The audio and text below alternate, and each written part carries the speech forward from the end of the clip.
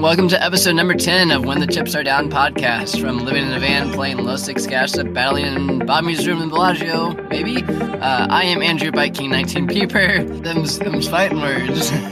Joined by my co-host, Joe the Jihan the Goat. I don't think I have been giving it away personally, so. And we welcome back from the depths of Anisha Willie. I might not even play poker, I might just be an Uber driver. Whether you've been at tables for years or just now dipping your toe into the most complex game on the planet, this podcast should have something for you. What poker player hasn't watched Rounders and Mike McD jet out to Vegas and think, man, I wish I could do that? Well, this podcast is about some guys that did, a guy that is doing, and a guy that wants to do that, so hopefully it'll provide a lot of perspective into what all being a professional poker player is and what that looks like in today's day and age. Okay, so possibly the final segment of Bobby's Room Beats, I guess. You want in a real game, I'll hook you up. High stakes, exclusive clientele. Let's get into what has all been going down at the Bellagio, Joe. Let me tell you, yeah, if you want to see what like professional gambling's like, it's not pretty. It is not pretty. It's ugly, man. The swings are brutal. Good news is I'm not like out of the Bobby's room game by any means. It's just times have been slow and I'm not always getting in like the best games and whatever. I'll still be in there battling it out with a lot of these other guys. So that's the good news for me. Nah, we want the Joe rants. We want the overreaction. Oh, I was Yeah. Man, it was brutal. I thought I was like done. I thought they were like, sorry, goat, no more. Cut you off. No, but I'll tell you, sometimes I don't even know if I want to be in there. It's like the swings are so brutal. So brutal. And it doesn't even matter what stakes it is. It's like it could be 1, 2, 5, 10, anything. So like today, I played a couple tournaments this weekend at the Win. I played like 3 entries, busted all 3 in glorious fashion. And then I went and played cash games today and got tortured again. I mean, they just, yeah. I don't know. Just when you think you're like, you know, this has been 20 years, and just when you think you're like figured things out and, oh, you know, blah, blah, blah. It's like variance just wakes you up and says, no, no, no. Maybe you're not the goat. Never. Whoa. Oh, easy now. Okay. I just had to test the water with that one. Them's fighting words. Those are fighting words. Sure. Listen, even every hand I've lost, I like, you know, I've thought about, and I'm like, you know, what else can I do? You know?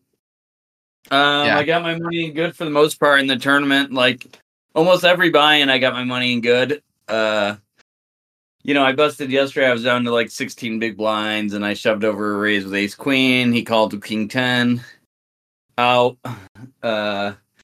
You know, like some of these hands, they just play themselves. You know what you have to do, and you just kind of have to hope luck's on your side. As long as you're not giving it away, which I don't think I have been. I don't think I have been giving it away personally. So You always seem to play level-headed even when you're losing. That's a huge advantage you have over a lot of people who tilt and stuff. yeah, well, I vocalize my tilt. I tell everyone how tilted I am. Right, like, yeah, I get angry and I'll yell and smash something, but I'm not going to play worse. So some people do, but that's a good thing to have under control. Yeah, for sure. I had a couple interesting hands. I texted you guys earlier, but a couple good ones for the podcast that we should talk about. To it. Yeah, definitely. So it was 5, 10, 20. We were playing 3 blinds, and under the gun makes it like $50. And he and I were over like 9K effective.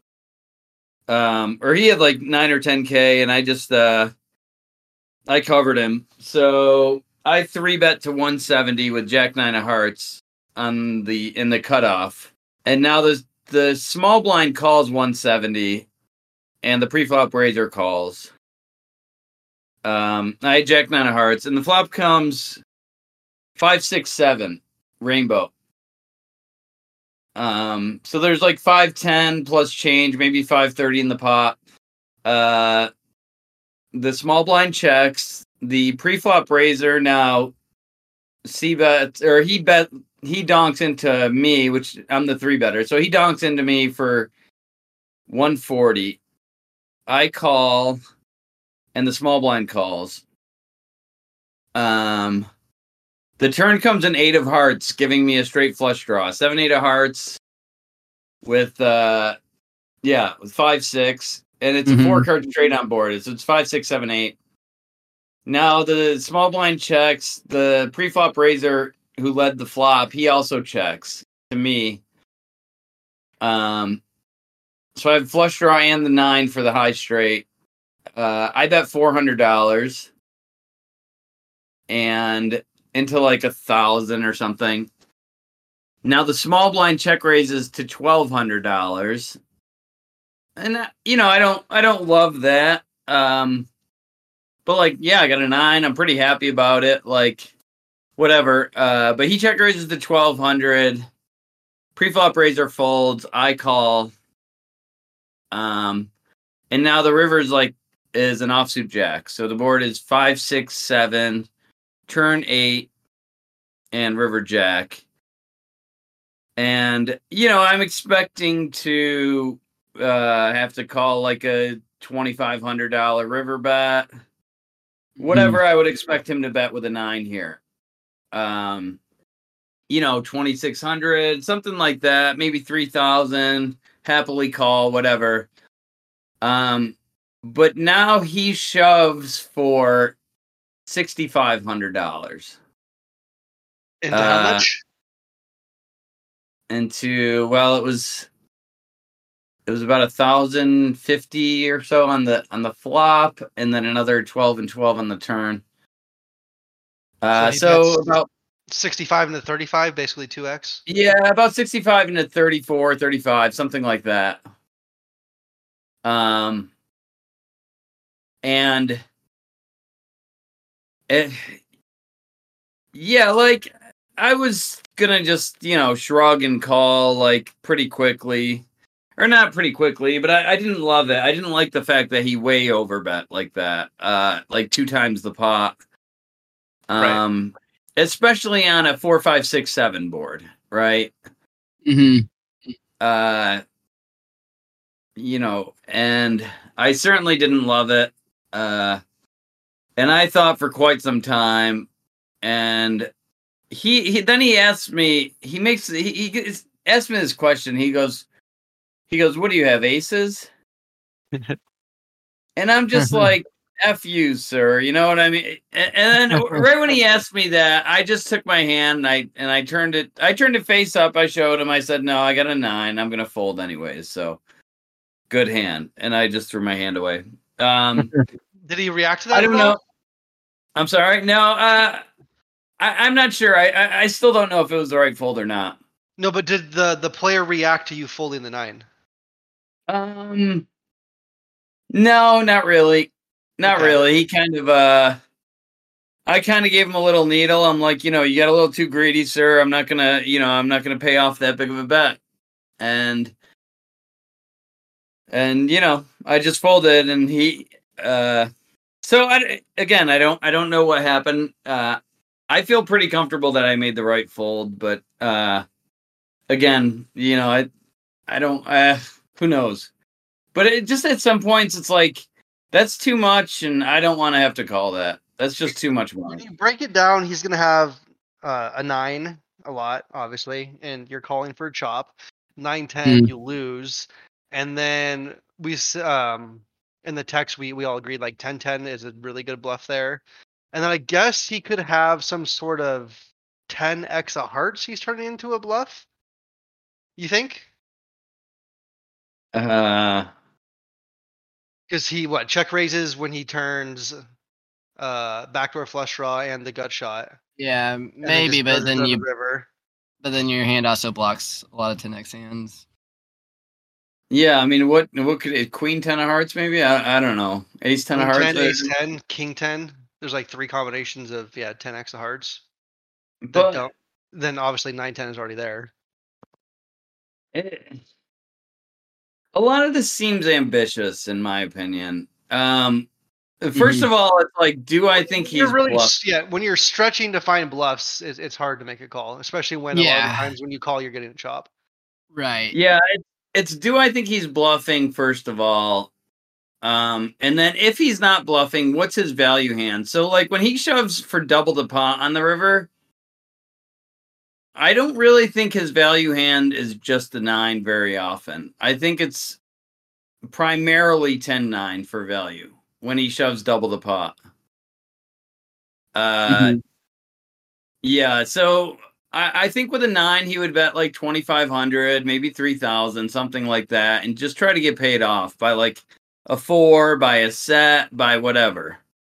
Right? But when he overshoves for double the pot, it just seems to me like his value hands there are 9-10 suited, like almost every time. Yeah. So, yeah, and now it's like, okay, are there hands he's turning into a bluff? Is he just like taking a set and now turning it into a bluff? Is he taking like certain hands and turning them into bluffs? And, I found that unlikely. So, yeah, against his value range, I didn't think I was doing very well, and I just decided to fold. And I still, I don't know. That one's still up in the air. I think it was a fine fold. Yeah, I mean, I obviously, think so. sometimes he gets you there, but most of the time, it does feel like you're losing, or best case scenario, you get your money back. Yeah, normally I just shrug and pay it off, but this, and when he made that aces comment, I'm just like, you know what, sir, F you. I'm not paying it off. I'm not paying it off. So it does seem, a little more greedy the way he says something like that. Not much into tells really, but that does seem awkward or weird.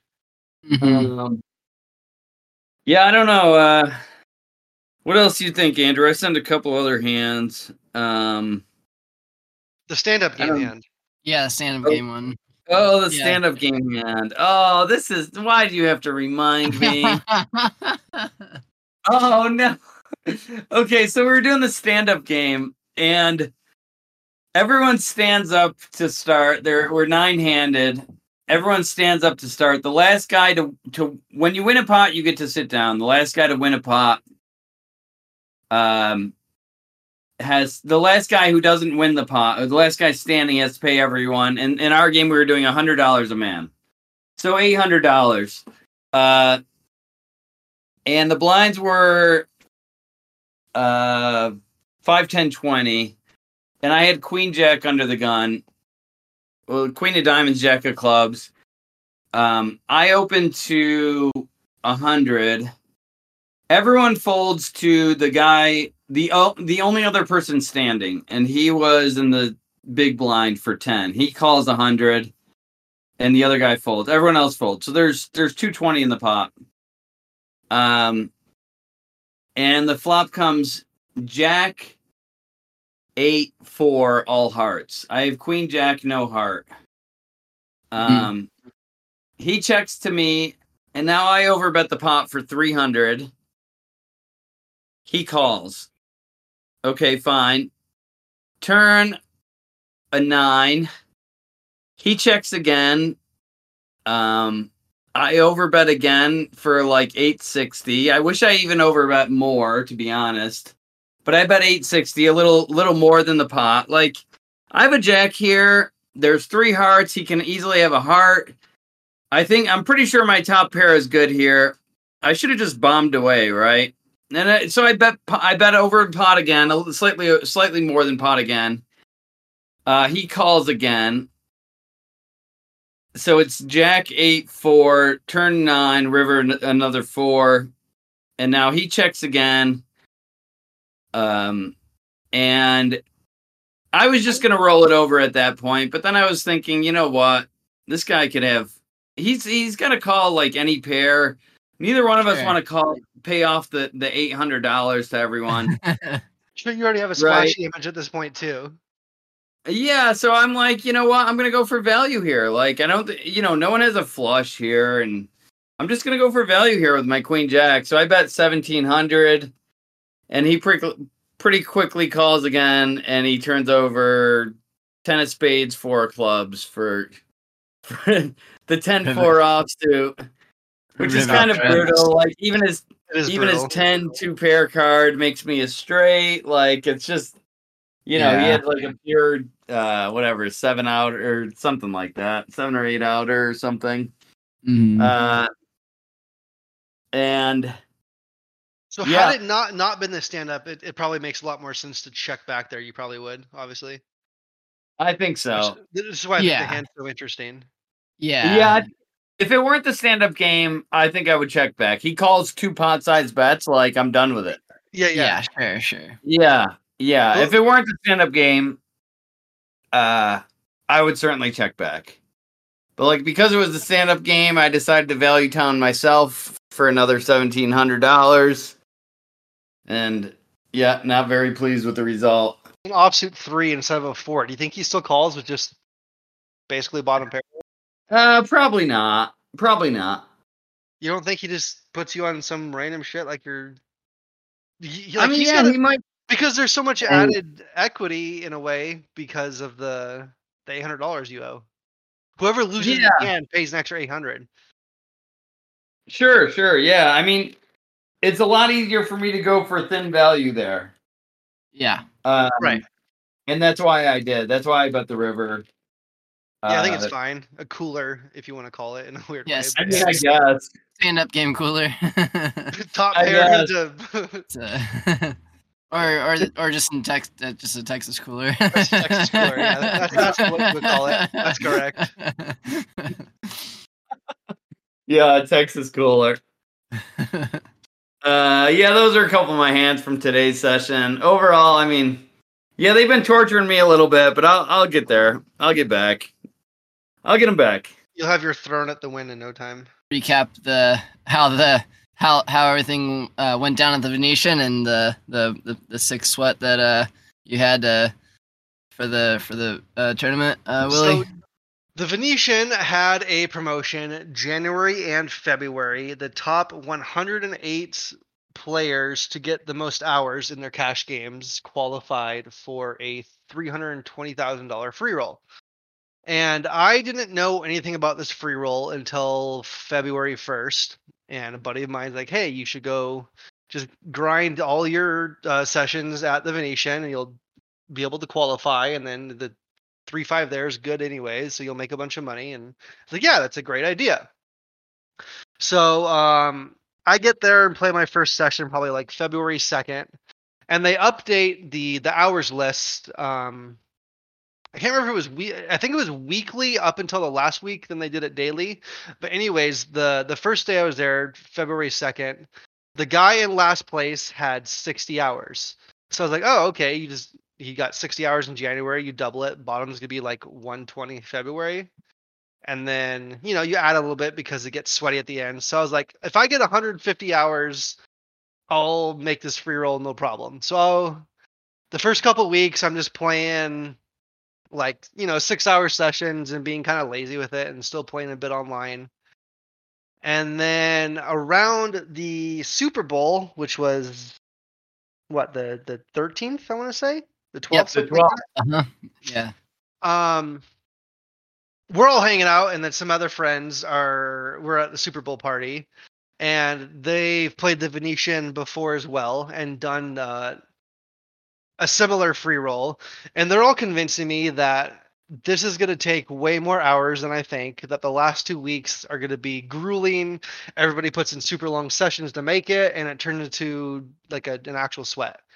So now I'm thinking okay, maybe 160, 170, but I'm still, a little skeptical. They're just maybe trying to psych me up a bit. So obviously I book a prop bet against Andrew and a couple other people on whether or not I'm going to qualify for the added sweat. The infamous bet against Andrew. Yeah, that's what lets the fuel under your ass. Yeah, it was. The extra $100 from Andrew really put me over the line to make sure I got that $3,500 in equity. So come down to the last week, I'm playing at the Venetian, probably averaging 8 to 10 hours a day. Yeah, probably closer to 10 hours. And then promotion ends Tuesday, the 28th. On that Sunday before was the marathon, or there was a couple weird things on the strip that closed down Las Vegas Boulevard. So I was like, you know what? I'm on the list. Like, I'm in the top 108. I feel like I can take a day off, not have to worry about the madness on the strip on Sunday. I just won't even go down there. I won't even worry about it, because if I even wanted to go to the Venetian, I couldn't even get into their parking garage because you have to get through there via Las Vegas Boulevard. So if I wanted to play a session, I have to park like a couple of properties down, find a bunch of back roads, and wait in traffic for like an hour and a half, and that just sounds like a nightmare to me. So I didn't even go. Monday morning had like a bit of a medical emergency. Ended up in the ER for like 8 hours. Everything's fine. There wasn't even that big of a deal. But the only big deal was that it was cutting into my hours. So I literally, as soon as I get out of the ER, speed over to the Venetian. I play from like 6 p.m. till 2 a.m. Monday/Tuesday morning. And I'm kind of freaking out. I was like, this is actually a huge sweat. Monday, when I checked the list, I wasn't even in the top 108 anymore. I was like, this last day is going to be brutal. So the Venetian Poker Room opens at 9 a.m. and closes at 5 a.m. And I was like, if I want to make sure I'm in the free roll, I have to play the full 20-hour session. So, get up early. After playing till 2 a.m. the previous night, I get up at like 7:30, make sure I have some breakfast, grab some like Starbucks on the way down the strip, make sure I'm there at opening, sit down there, and like I'm not even on the list on Tuesday. I have a pretty solid idea of my hours, that I'm like 30 to 45 minutes behind the guy in 108th place. And the thing is, they don't post player names on the list. They just post player IDs. So you're kind of like guessing who the people you're chasing down. But fortunately, there's a bunch of grinders there who have a pretty good understanding of matching up player names with player IDs. So I was fairly certain I knew where all 5 guys were, that like the bottom 5 were on the list. So every time I'm like basically not in the hand, I'm standing up at the table looking for these 5 guys. I was like, if they don't play 20 hours straight and they only play 19 hours, then I'm gonna pass one of them and get in the free roll. But of course, all 5 guys are there at 9 a.m. I'm like, oh great, if they commit, if they want to go 20 hours and commit suicide and just force me out, then congrats to them, they win. So like I'm hating life at this point. I'm just, grinding. 3-5's going pretty well. I'm up a little bit. And I have this like kind of thought, like, if I'm getting super tired, I might just not even play 3-5 the whole time. So around 10 p.m., that would be 13 hours into the session. I'm like, just, I hit the wall. Like, this is like the longest session at that point I'd ever played. I'm just dead. And I'm, kind of like losing motivation because the other 5 guys are all still playing as well. I was like, they're going to do it. They're just going to, box me out, make sure I can't get in. But then also, fortunately, a lot of the other 3-5 grinders were way more responsible and didn't procrastinate. And now this 3-5 turned into the best 3-5 game I had been playing all month. It's just me and 7 tourists getting drunk. I was like, you know what? I'm not going to move down to 1-3. I'm just going to stay in this game and hope I run good. Nothing really interesting to talk about hand-wise. Maybe I was too tired, or maybe it was just kind of all standard. But around 2:30 in the morning, I see 2 guys in the bottom of the 5 get up and leave. I was like, ooh, are they pulling like a head fake? Are they just going to the bathroom, taking like a little extended break? And then like 30 minutes passes, they're still not there. An hour passes, and I'm like, oh, I'm good. If I stay and play till 5 a.m., I'm like 80% sure that I'm gonna qualify the free roll. So I actually do pull the entire 20-hour session, play till 5 a.m.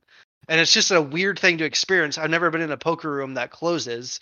So like it's 4:45, the floor goes over the loudspeakers, like, all right, last orbit. So that means, everybody gets one more hand from each position, and then the game shuts down. And You just channel your inner Yo viral and tank 2 minutes for every hand. yeah, I didn't No. even think of that at that point. Like I should have like tanked all the way down to like 5:15 to make Jesus. sure I get the extra 15 minutes or whatever. But actually, with that, we were like 6-handed at the time, so like it ended up leaving at like 4:50, not even 5 or whatever. But like walking to the cage, I just had this uncertainty because they don't post the list until the next morning when the casino opens. So Yeah. just I'm just racking up. I ended up losing a few $100, which would have been even more depressing if I didn't qualify. So yeah, I wake up the next morning, 9 a.m. Check the list, and I was 108th of 108. Super sweaty, but I got there. The Yeah, 20-hour grind pulls it through 20-hour grind for $3,500 in tournament equity, or however you want to call for it. the win. Yeah, well done. Yeah, yeah.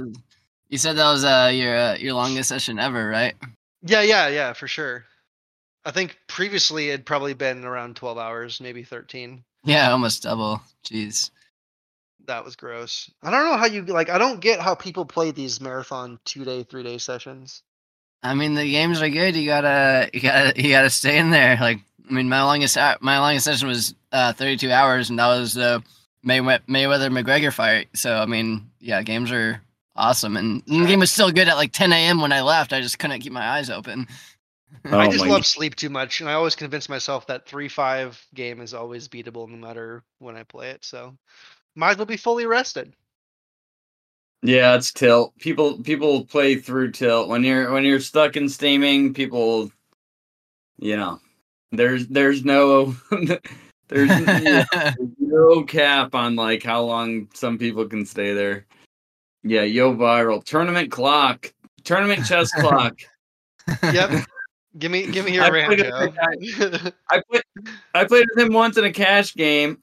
Very slow then too. And I think we talked about this last. Yeah, we did. Yep. We talked about this last episode, and after playing more tournaments this weekend, I am just all tournament chess clock. 3 words. That's all. Tournament chess clock. Please. It makes so much sense. It really does. Like it's actually the best way of doing things. Yeah, I'm gonna propose that to every floor person. I'm gonna go to TDA meetings, whatever. Tournament chess clock, please. Some of us go to AA meetings. Joe goes to TD meetings. To TDA. I haven't yet, but I'm going to. Yeah, good stuff. Yeah. That picture you sent of the hours list was just like so sick. Like it wasn't like oh yeah, 185 hours, and then the next person has like 183 hours. Like these hours are separated by like 0.15, 0.2 hours. So like we obviously can't know what the 109th spot had, but like it's very possible that you got in there by like 12, 15 minutes, like something crazy close. Yeah, actually, shout out to Cody because he was playing the game until like 2 a.m. or whenever like the like 2 of the guys left, and I was talking to him. I was like, well, like those 2 guys are at the bottom. I've played an hour longer than them. Like I could just go home and get sleep. Like I'm delirious at this point. I've already played 18 hours. Yeah. So he's the one that convinced me to stay. Like no, you gotta stay. Like just think, like if you miss out by 15 minutes, playing these 2 extra hours is like you're getting paid $1,500 an hour just to sit here. It's like, damn it, you Cody. know, that's a way to look at it. Fucking Cody. Do you know what 109 had? How many hours 109 had? I forgot to check, but I'm pretty sure I beat him by less than an hour. Wow. Yeah. Yeah. So it's super brutal for that guy. Yeah, and then you qualified into Sunday. Yeah, Right. played the free roll and nothing exciting to talk about there. Just it's a super turbo structure, so like after 2 hours, it was just all interfold and busted like 80 something ish for like $2,400. I think is what I earned. All right. Yeah, nice. Not bad. So it was a good month overall. Crushed the 3.5, got a free $2,400 just for playing there. So yeah. Yeah. The next free roll, I will definitely be participating. I won't be procrastinating. I will take large wagers on that. Move into hockey and sick mitts. Sick mitts. So it's been going. Coming soon to a theater near you. Sick Mitts, starring Jack Eichel, brother. Pretty well, like 11-6 in the past week, so that's been good. And then had already a pretty good night tonight with plus 190 on the Sharks and Oilers winner. And then only other play tonight is the Predators Nashville. Yeah, and they just tied it up 1-1. So you love to see it. You love to see it. Yeah, it's going good. So NHL's going well. Trade deadline's all done. Patrick Kane is now a Ranger, and the Oilers did end up making a move for a defensive guy in Ekholm, who is just like a huge, like real physical, real good defensive guy. Did not make a move for a goalie.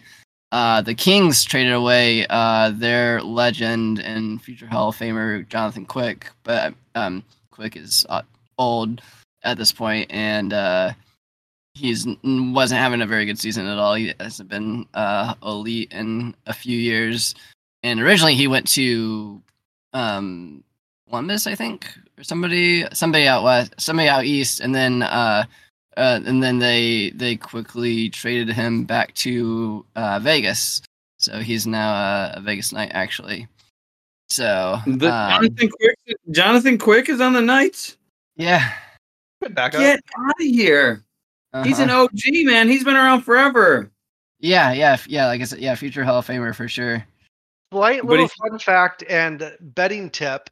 If it's Jonathan Quick's birthday, bet against him. The Kings were playing the Canucks. I was living in Vancouver at the time, and the night before the game was Quick's birthday. There was rumors of him getting blacked out downtown in Vancouver, and he gave up a 5 spot the next day. No coincidence. Easiest bet of my life. Kind of how the first year of the Knights, most of the teams went down at least a goal in the first period. Exactly. Little slow to start in Vegas, as most people are. Looking forward so we're now coming down to, it's the second half or last third, I guess, of the season. Still a decent amount of hockey to be played yet, and the East is just looks like a freaking murderer's row. That's by far the strongest conference, and the current odds reflect all of that. The West less so, and a little bit more wide open. But I mean, even the there's teams like down 3 or 4 spots down in the out of the wild card in the East, and they're only like 6-8 points out of the playoffs. So so it should be an exciting race coming up. As far as like future values, I don't really see too much out there. I had mentioned the Kings briefly because I thought they'd make a move for a goalie, and they did. And so as far as stuff right now, I don't really see too much value on there. There's not a whole lot of stuff something that you want to consider if you don't already have a lot of future positions like a lot of us do, and you're wanting to do something and you're looking at a team.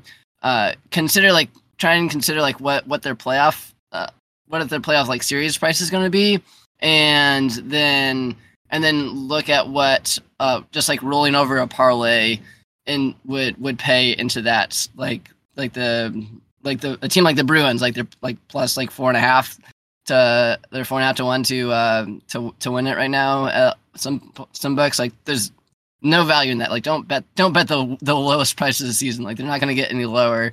But if you wanted to bet on the Bruins to win the cup, then you could just take whatever unit size that you're going to bet on the Bruins, and they're going to be like a decent heavy favorite on the first series. They might be like, I guess it could be at like 170 at the, like, if they get like a really bad matchup. Yeah, they can close to 2-1 for sure. But it's going to be under 200 for sure. They're not going to be a 200 favorite, and then all the series after that, it's going to be pretty close. Like, they're going to be -110, -115, even money. Against like anybody else in the East, it's a pretty stacked lineup that they have to go through. They're obviously on a historic season, but yeah, it's a 7-game series in hockey. It's not easy to win the cup, so they're not going to be big favorites. So if you just took a unit, whatever unit size you're going to bet on them to win the series outright, if you just took that unit and then you just rolled that over into a parlay and have them win the first series, and then take that money, roll it into the second series, etc., that's going to pay out like way like exponential, like probably like 10x, 10 to 15x what just like 4.5 to 1 would pay. So that's a strategy that you can do. I feel like that's true for a lot of futures, though. Mainly for larger favorites. Like, I've done similar things in football and like basketball, college basketball conferences, or even the NBA. Like when the Warriors were like -300 to win the championship a couple of years back, when you could just get them like -300 in each series price. That's obviously going to pay out a lot better. Sure. Rolls right into meaningful to some. That's going to be a touchdown. There's no extra point, but that may be meaningful to some of you. And you know who I mean. Oh, I just put some money on the Lakers today, too, to win the championship. They're not even in the playoffs yet. Fucking moron. Dude, LeBron and Anthony Davis, they were 50-1. You know LeBron's out for like a long time, right? Oh, no, I didn't know that. I don't even watch basketball. I didn't even watch basketball. I mean, Last week, LeBron rolled his ankle, and he's out for like a month at least, probably. Maybe the rest of the season. So, good bet, Joe.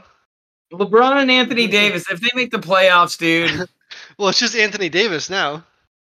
I mean, come on now. LeBron will come back. The problem is, by the time he's healthy, they might actually be like officially out of the playoff race, so he wouldn't even play the rest of the season. Yeah, they might not even be in. That's true. Yeah, but if he is, then he obviously would play. Well, I got $100 on it. I've seen you make dumber bets. Yeah.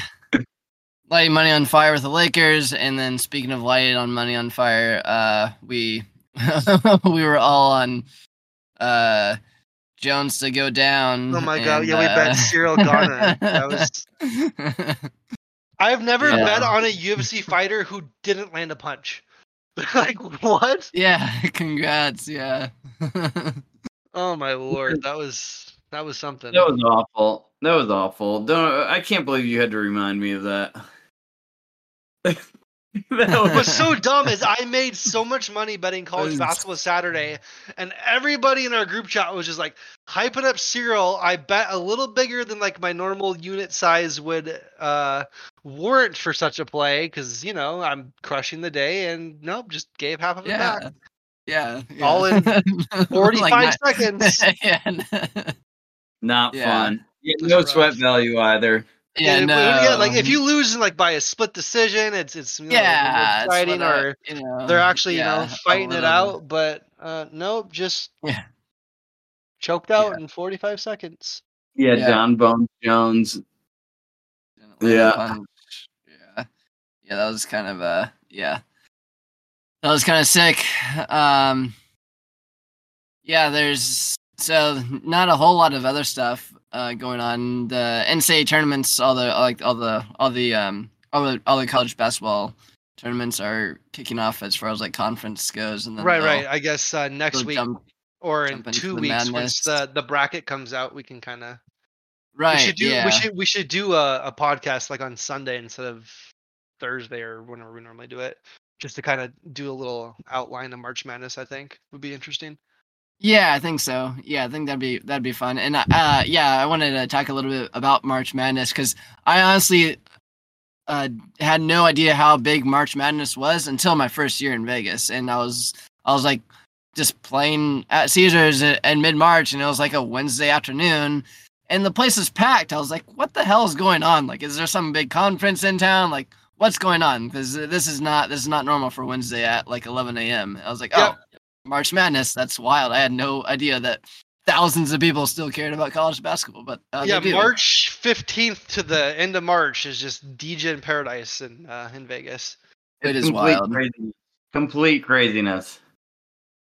Yeah, for gambling, it's just like my buddies from New York are coming. Guys trip, yeah. I got friends flying down from Washington, yeah. It's just everyone comes in for March Madness. Like, that's the thing. It's like really a guy's weekend. It's like Vegas for March Madness. And I can't tell you how many people do that. The only thing tilting me about so many people coming to town is the price of golf courses. My God. Every golf course is just like 5x their normal price for the next 2 weeks. Oh, really? I didn't even know that. Dude, yeah, Bali High is going like $450 or something ridiculous. Oh my. Like, I'm like, that place is worth 100 max. Like, you are just ripping the tourists off. Yeah, they're making a killing.